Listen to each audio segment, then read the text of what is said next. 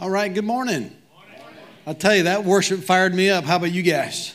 That was awesome. Let's give God praise for that. Yeah. Awesome.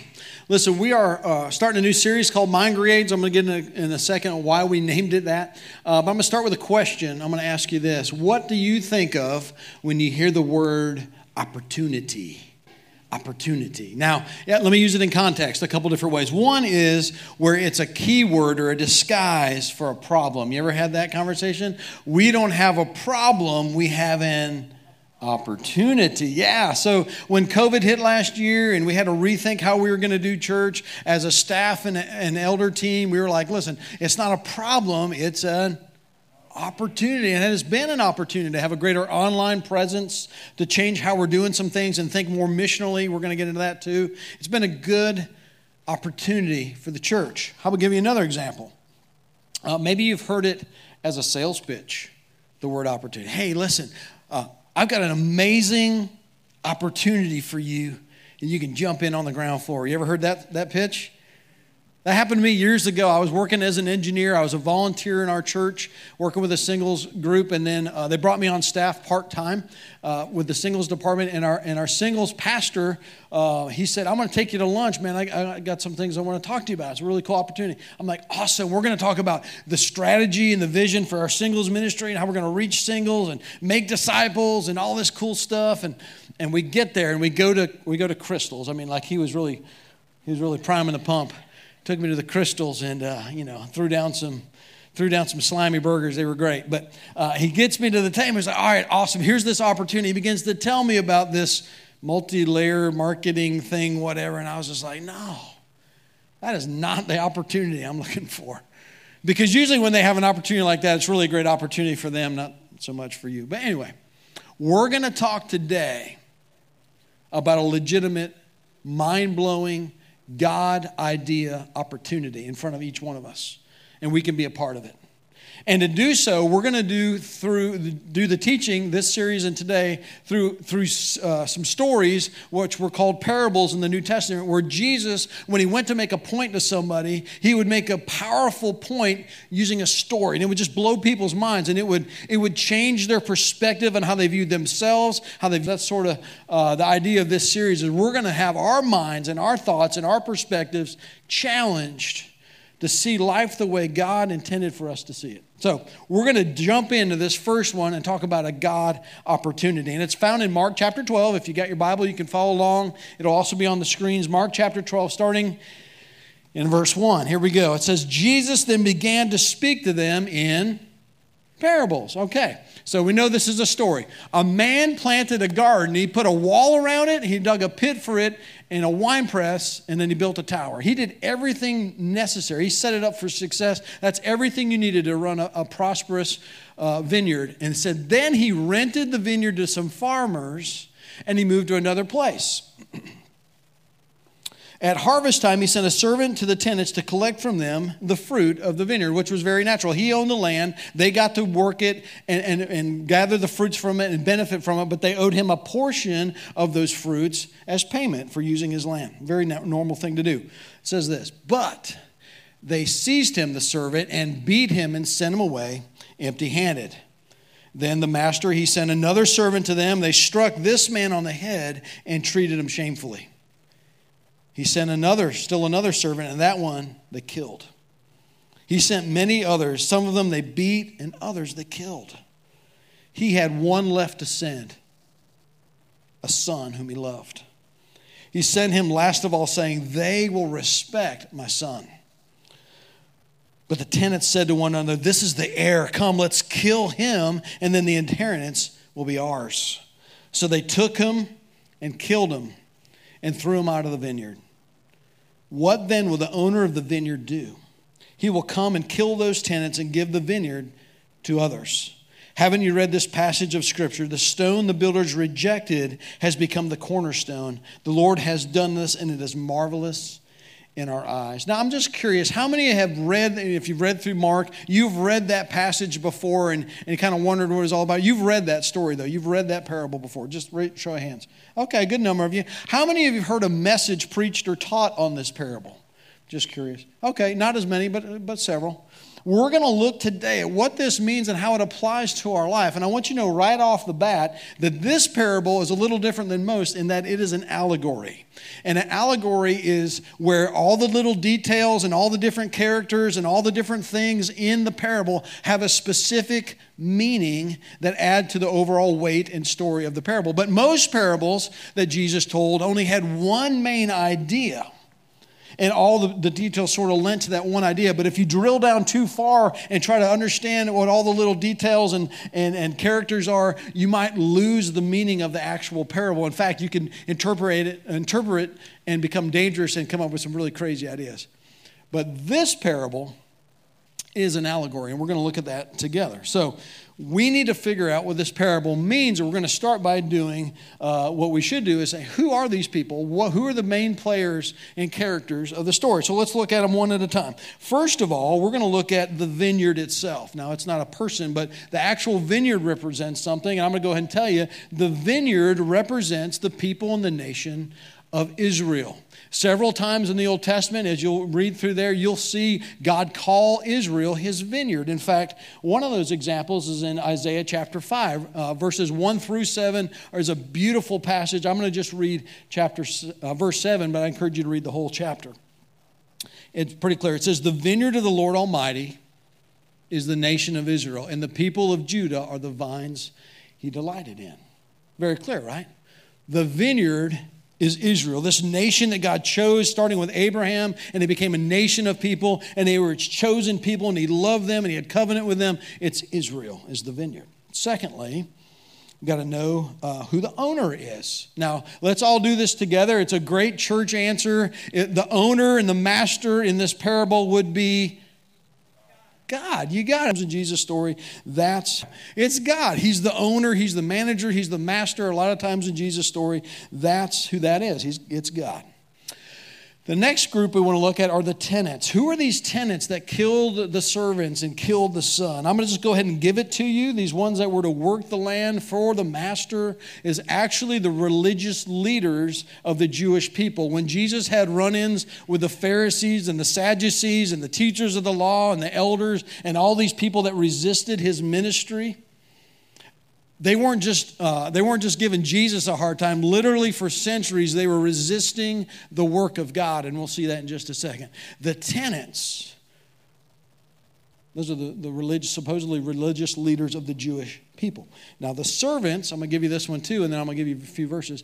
The servants are the prophets that God sent over the years to try to call the nation of Israel back to themselves when they would go worship other gods or not follow his commands. There were years they didn't even know about the law of God, and they would discover and go, oh my gosh, we're not doing anything God told us. And he would send these prophets to try to draw them back to himself. There are 16 books, at least in the Old Testament, where there's a name on them, right? The book is called a name, like Daniel and Ezekiel and Obadiah and Micah and Malachi and all these people. And you go, who are these people? These were prophets. Prophets. And there's even more than the 16, but there's prophets that God would send to say, hey, listen, you're getting off track. I want you to come back to me. I'm asking you to be my people again. I want you to be my nation again. And so he sent his servants, the prophets. In fact, here's what it says in Jeremiah chapter 7. From the time your ancestors left Egypt, which is really the beginning of Israel becoming a nation. So at the very beginning, until now.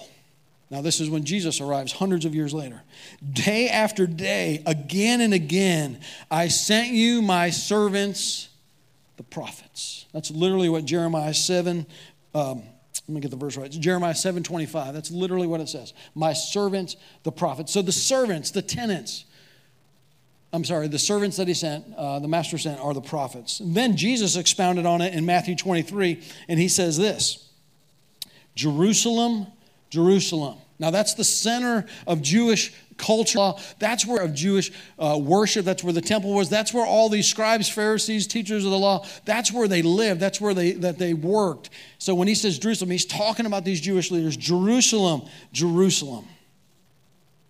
You who killed the prophets and stoned those sent to you. How often I have longed to gather your children together as a hen gathers her chicks under her wings. but you were not willing. I've been wanting to draw you back to me. I want you to know me in relationship. I want to have this covenant with you that I am known by you and you know me and you worship me and you follow me and you have the benefits of knowing me and my blessing on your life. Will you come back to me? And yet Jesus said they refused. They weren't willing. In fact, this is just a few examples, but they stoned the prophet Zechariah. They threw rocks at him till he died. They took Isaiah and they sawed his body in half while he was alive. They took the prophet Jeremiah and they threw him in a deep cistern and they left him to starve until they deported him to Egypt to be away from him.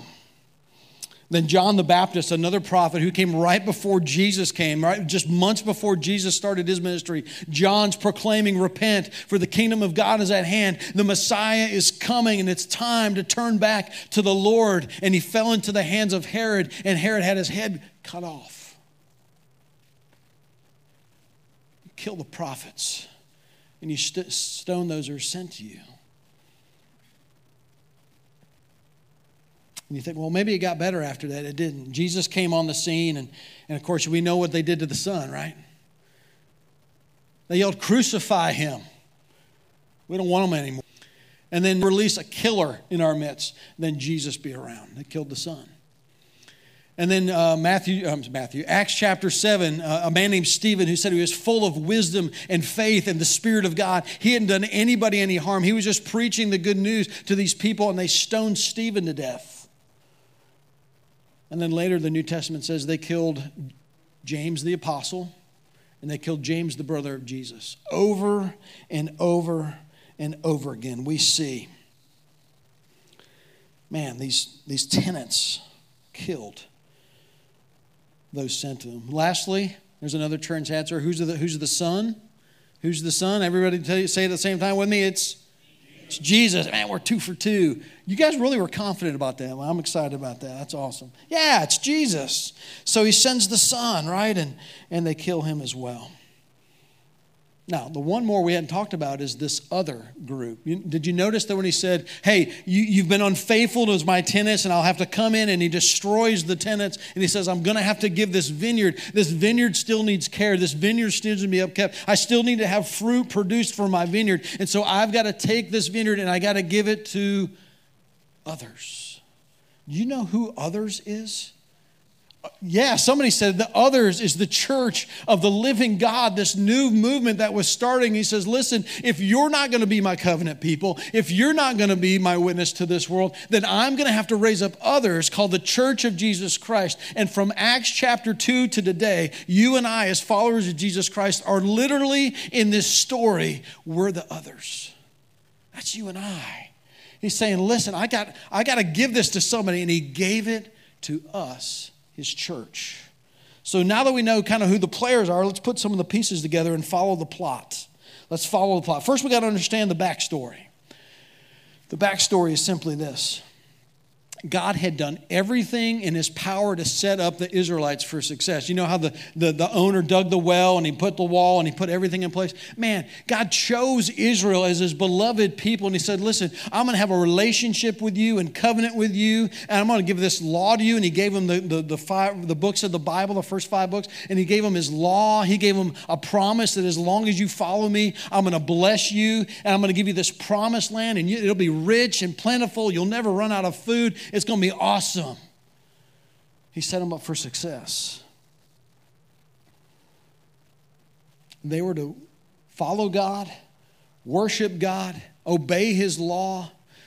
And not only that they were to be a light to the other nations. This is literally God's plan. When he chose Israel, it wasn't like, I'm going to choose them and forget everybody else. No, you got to understand, when God chose Israel in the Old Testament to be his people, he literally picked them so that they could actually be a light. They would worship God so authentically and passionately and with gusto that then they would take the goodness of God to all the other nations around them. If you don't believe me, let's look at Isaiah 42.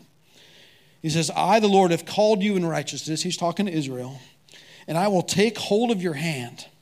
I will keep you, and I will make you a covenant for the people, and a light to the Gentiles. A Gentile is anybody that isn't a Jew. Most of us are Gentiles, I would guess.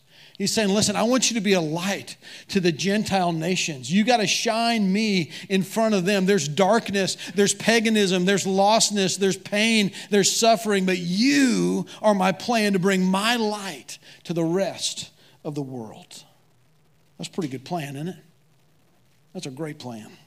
God's plan was to reveal himself to everyone else through Israel, but then there became a problem. They failed to follow his commands. They failed to be a light to the other nations.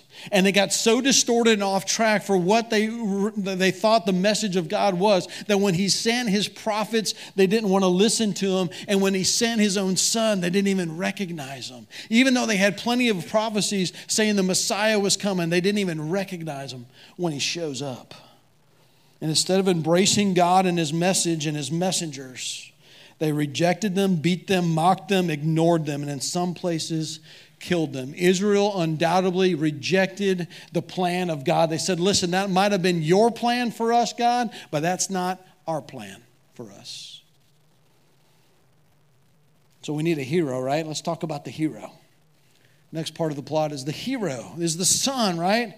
The son's going to fix everything. Jesus is going to show up, and he steps onto the scene. And think about this. In his day, he starts opening the eyes of the blind. People that were blind could then see, and people who couldn't hear could then hear. He opened the eyes of the blind. He set the captives free.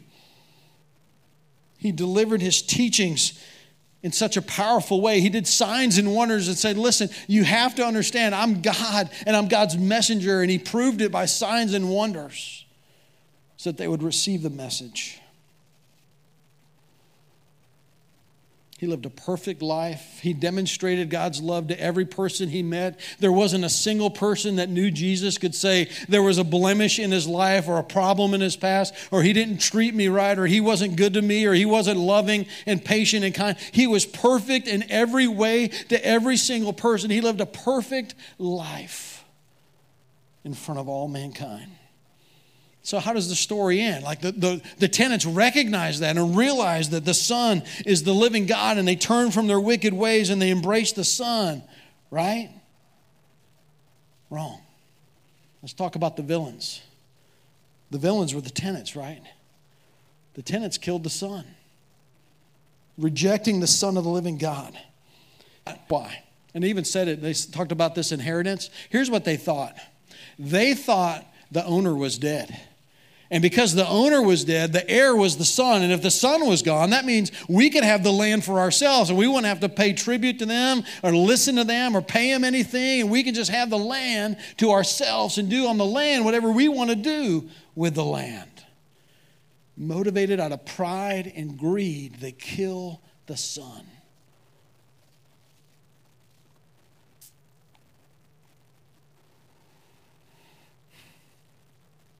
So here's the twist. It's the last part of the plot. The twist is the owner shows up. They didn't see this coming. They thought he was dead. And the owner shows up and he says, what am I going to do when I get there? I'm not going to be in a good mood when I arrive. There's going to be an issue, and I'm coming to settle accounts with all my tenants for how they've treated my servants, my son, and my vineyard. The owner shows up.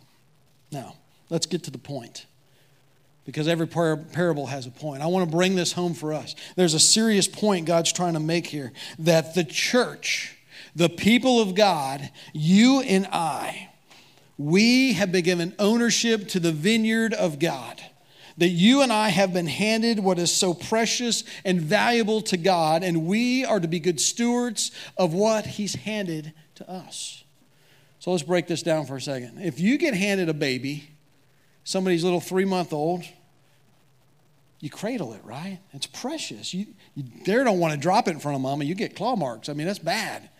So you cradle that baby. I know some of y'all hold a baby like it's a cobra. I mean, you're scared of them. But most of us cradle those suckers. And by the way, if you have a little one, I love holding them. You can bring them to me. I'll put a mask on. I don't care. I hold it. We love holding those little guys. They're precious. They're precious. How about if somebody hands you keys to a really expensive car? Anybody had that happen? Say, hey, move that for me, or you can drive my car, or you go ahead and drive this. Man, I have. You're scared to death. You're petrified. You look around the car everywhere before you get in. Is it clear? I mean, you go way under the speed limit. You're just making sure you don't want to scratch, you don't want to dent, you don't want any problem when somebody's handing you an expensive car like that. We have been handed the vineyard of God. You know what that means? We have been handed the responsibility that the Israelites dropped has been handed to us. God has taken the baton, and when he said, listen, I want you to go and be a light to the Gentiles, Israel, and I want my fame and my glory and my power on display to all people so that they might know me and have a covenant relationship with me. You take that, and they dropped it. And God picks it up off the ground. He says, I got to have somebody carry the baton. I've got to have somebody be a light to the Gentiles. And he hands it to the church.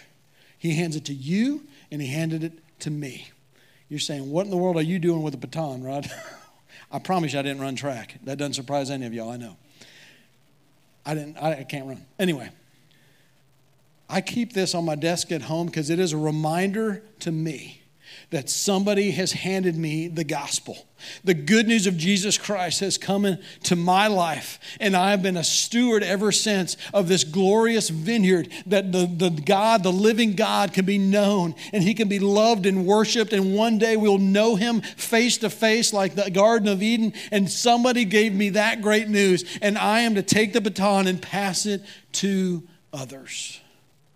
Can I tell you something? You and I have been handed the baton. And I hope we're not sitting here today saying, man, I hope some other church out there takes that baton and runs with it and it becomes a light to the nations. No, not some other church, this church. And I hope we're not sitting here going, man, I sure hope there's some other people in this room that are going to take that serious and run with God's baton and this opportunity he's put in front of us. No, I pray you and I go, man, he's handing it to me. That's my baton.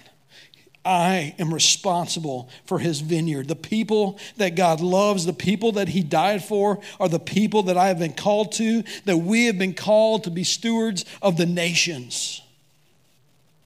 To take his life-giving love and message, the people who are desperate to know him. Let me just say it this way. God has handed us the opportunity to reach our world. He's handed it to us. It's a valuable, precious thing he's given to the church. It's this mind-blowing opportunity. You and I are the church, and he's handed it to us. Makes me think of a story I heard where Jesus and Peter are talking in heaven. And before you think, I don't really think this happened, but it's, go with me.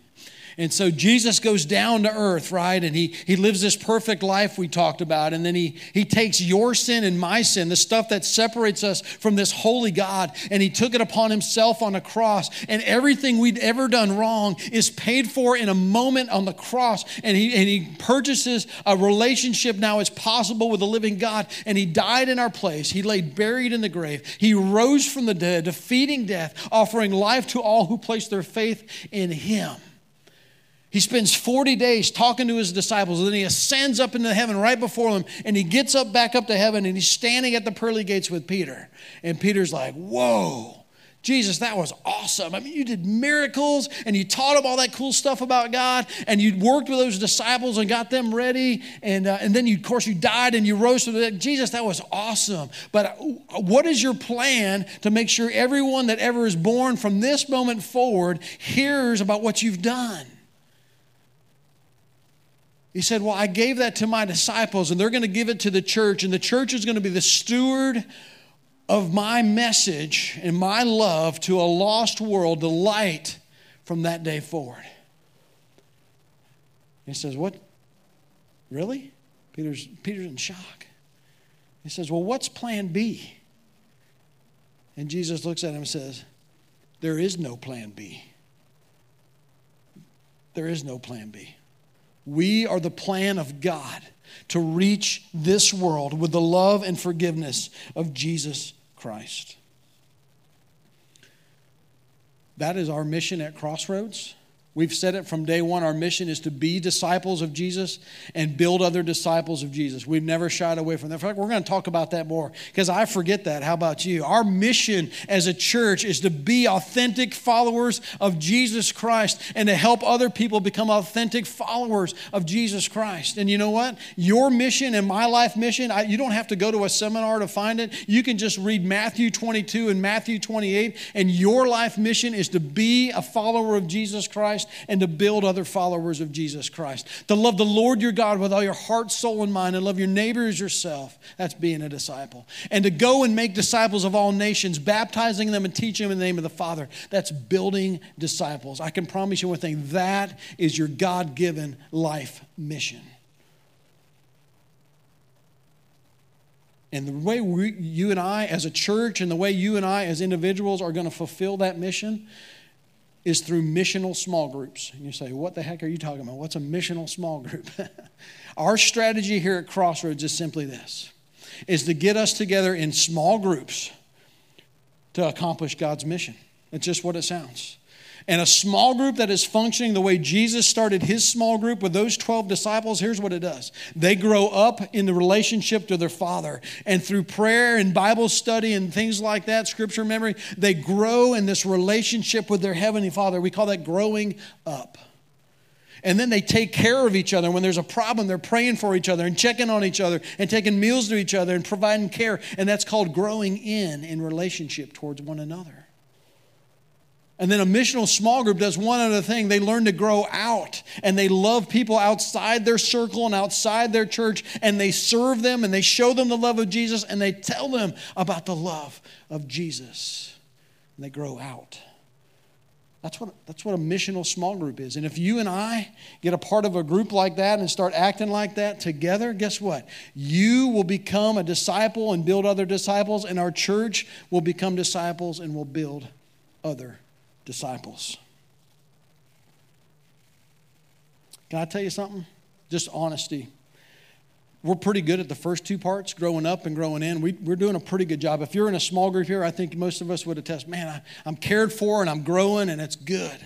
But I'll tell you one thing else. We have got to learn how to grow out. We have got to learn to get on mission together. We cannot sit in here and fulfill the mission of Jesus Christ. We can't sit in our circles in this building or in our homes and think we're going to fulfill the mission of Jesus Christ. We can't wait for them to come to us. We have to go to them. You know what COVID taught us as a church? It just accentuated what we already knew. We can't wait. We got to go. We got to go to them. And so it's helping us to get back on track with what we said we were about from day one. You know what that requires? If we're going to be missional kind of groups and missional kind of people, that means we're missionaries. You ever thought of yourself that way? You're a missionary. If you're a follower of Jesus Christ, you're a missionary. And just because you didn't move across the ocean and sit in a culture that you don't know the language and had to learn it, that just means God has you on mission right here. You're a missionary. Water the vineyard that God, this community you live in, you're a missionary. And you are to plant and water the vineyard that God has for you right here. The people that you know, that I don't know, you can reach, I can't reach. You plant in the vineyard God's given you, in the relationships he's given you, that you and I can learn to be missionaries. And he says, listen, I'm giving you this baton. And you can drop it. You can say, I don't want it. Or you can grab it and say, I'm going to run my race. I'm going to stumble and fall. But when I fall, I'm going to get back up and I'm going to make sure I got this baton. And I'm going to keep running until everybody I know knows him. I'm going to keep running until every last breath I've let people know about the love of Jesus Christ. I'm going to run the race God has for me. I'm going to run it. I'm going to take up that baton.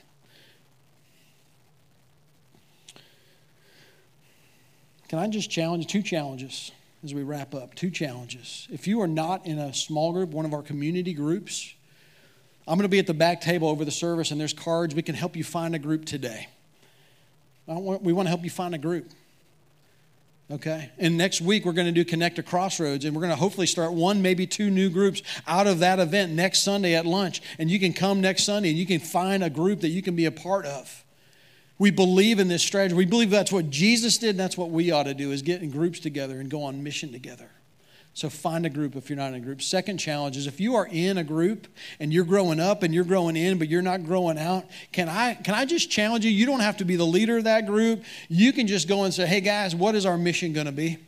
Hey guys, what are we going to do to get out there and reach some people? What are we going to do that makes us a little bit uncomfortable, but when we get done doing it, we're going, oh my gosh, that was the coolest thing we've ever done. I'm going to challenge you to make your small group missional. Last verse. This is the last verse of the story there in Mark chapter 12. It says this, then the chief priests and the teachers of the law and the elders looked for a way to arrest him because they knew he, Jesus, had spoken the parable against them. But they were afraid of the crowd, so they left him and they went away. You know what had happened right before Mark chapter 12? Right before that, Jesus had gone into the temple and he saw them not worshiping God, but making money on each other. And so he started flipping over tables and driving people out with a whip. And he said, you're making my Father's house a mockery, and it's a house of prayer. And all the leaders, all the bad guys, they came up to them and said, listen, whose authority do you have to do these kind of things? Who gave you the right to do this? And in response, Jesus tells this parable. You know what he's saying? I have all authority. I'm the son. I'm the son of the owner. And I've come to settle accounts. And the time is now to get right with me. He says, I have all authority. You know what he told us in Matthew 28 when he said, go make disciples of all nations? That's verse 20. You know what he says in verse 19, I think it is? He says, all authority in heaven and on earth. That's pretty much all of it, right? All authority in heaven and earth has been given to me. Therefore, go and make disciples. You know what he's saying? All my authority, I give you authority. And you have everything you need to go make disciples. So go make them.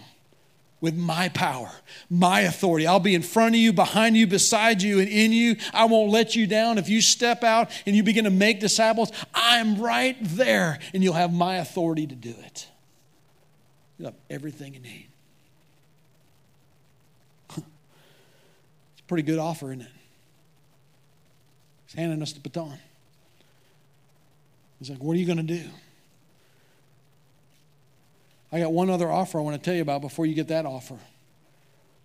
Because this is a great offer. You get to be a part of the work of God in this rescue mission to drawing people to the living God. And for eternity, you'll be basking in the joy of that. Eternity. But before God ever asks you to do something, you know what he's offering first? He said, I want you to know me. I'm going to offer you myself. I want you to know me like Adam and Eve knew me in the garden. I want to have a relationship with you. And the sin that has been a barrier between you and a holy God has been removed through the blood of Jesus Christ. And when he died on the cross, he died for your sin.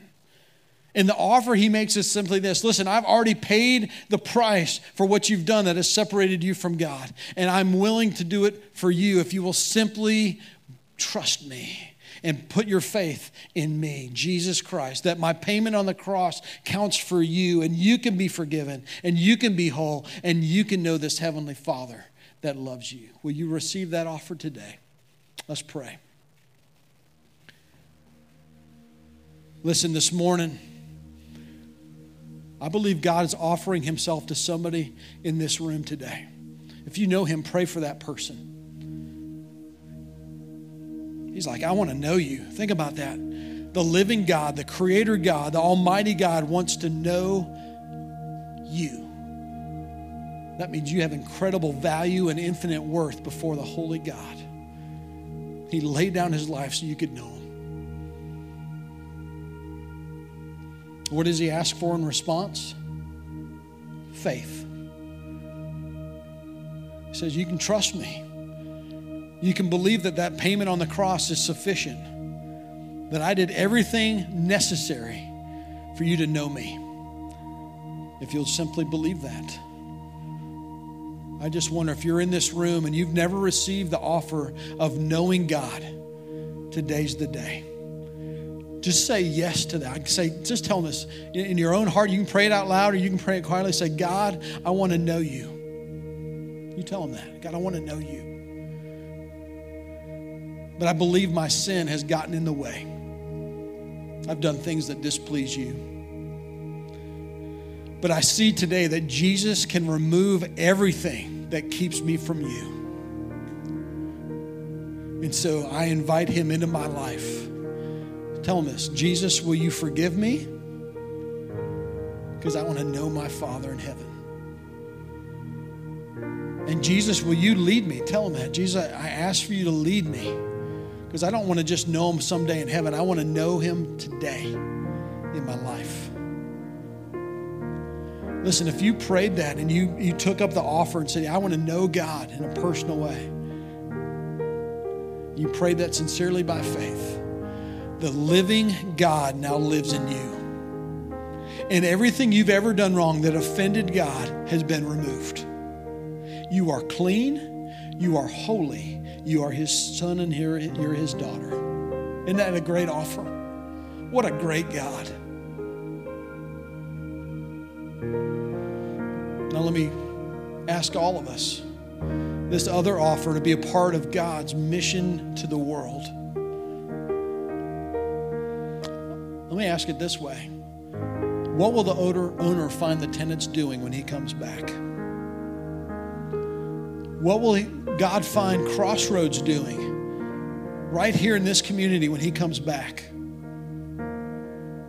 Will we be doing his work? Those questions really rely on you and I. Will you and I decide that we will do our Father's work? If that's the desire of your heart today and you're saying, listen, God, I'm taking up my baton. And I never thought of myself as a missionary before, but today I'm taking that baton and saying, I will serve you. Send me right where I am. You tell him that. God, send me as your servant. God, send me as your missionary. I just want to pray a blessing over you and a blessing over our groups. God, you know the hearts of every person in this room. And those of us that are saying, man, we want to be your light to the world. Would you bless our efforts, God? We are powerless without you, but we are on this clarity, power, and wisdom as we go out. And God, that we would be an unstoppable army that brings you lots of praise.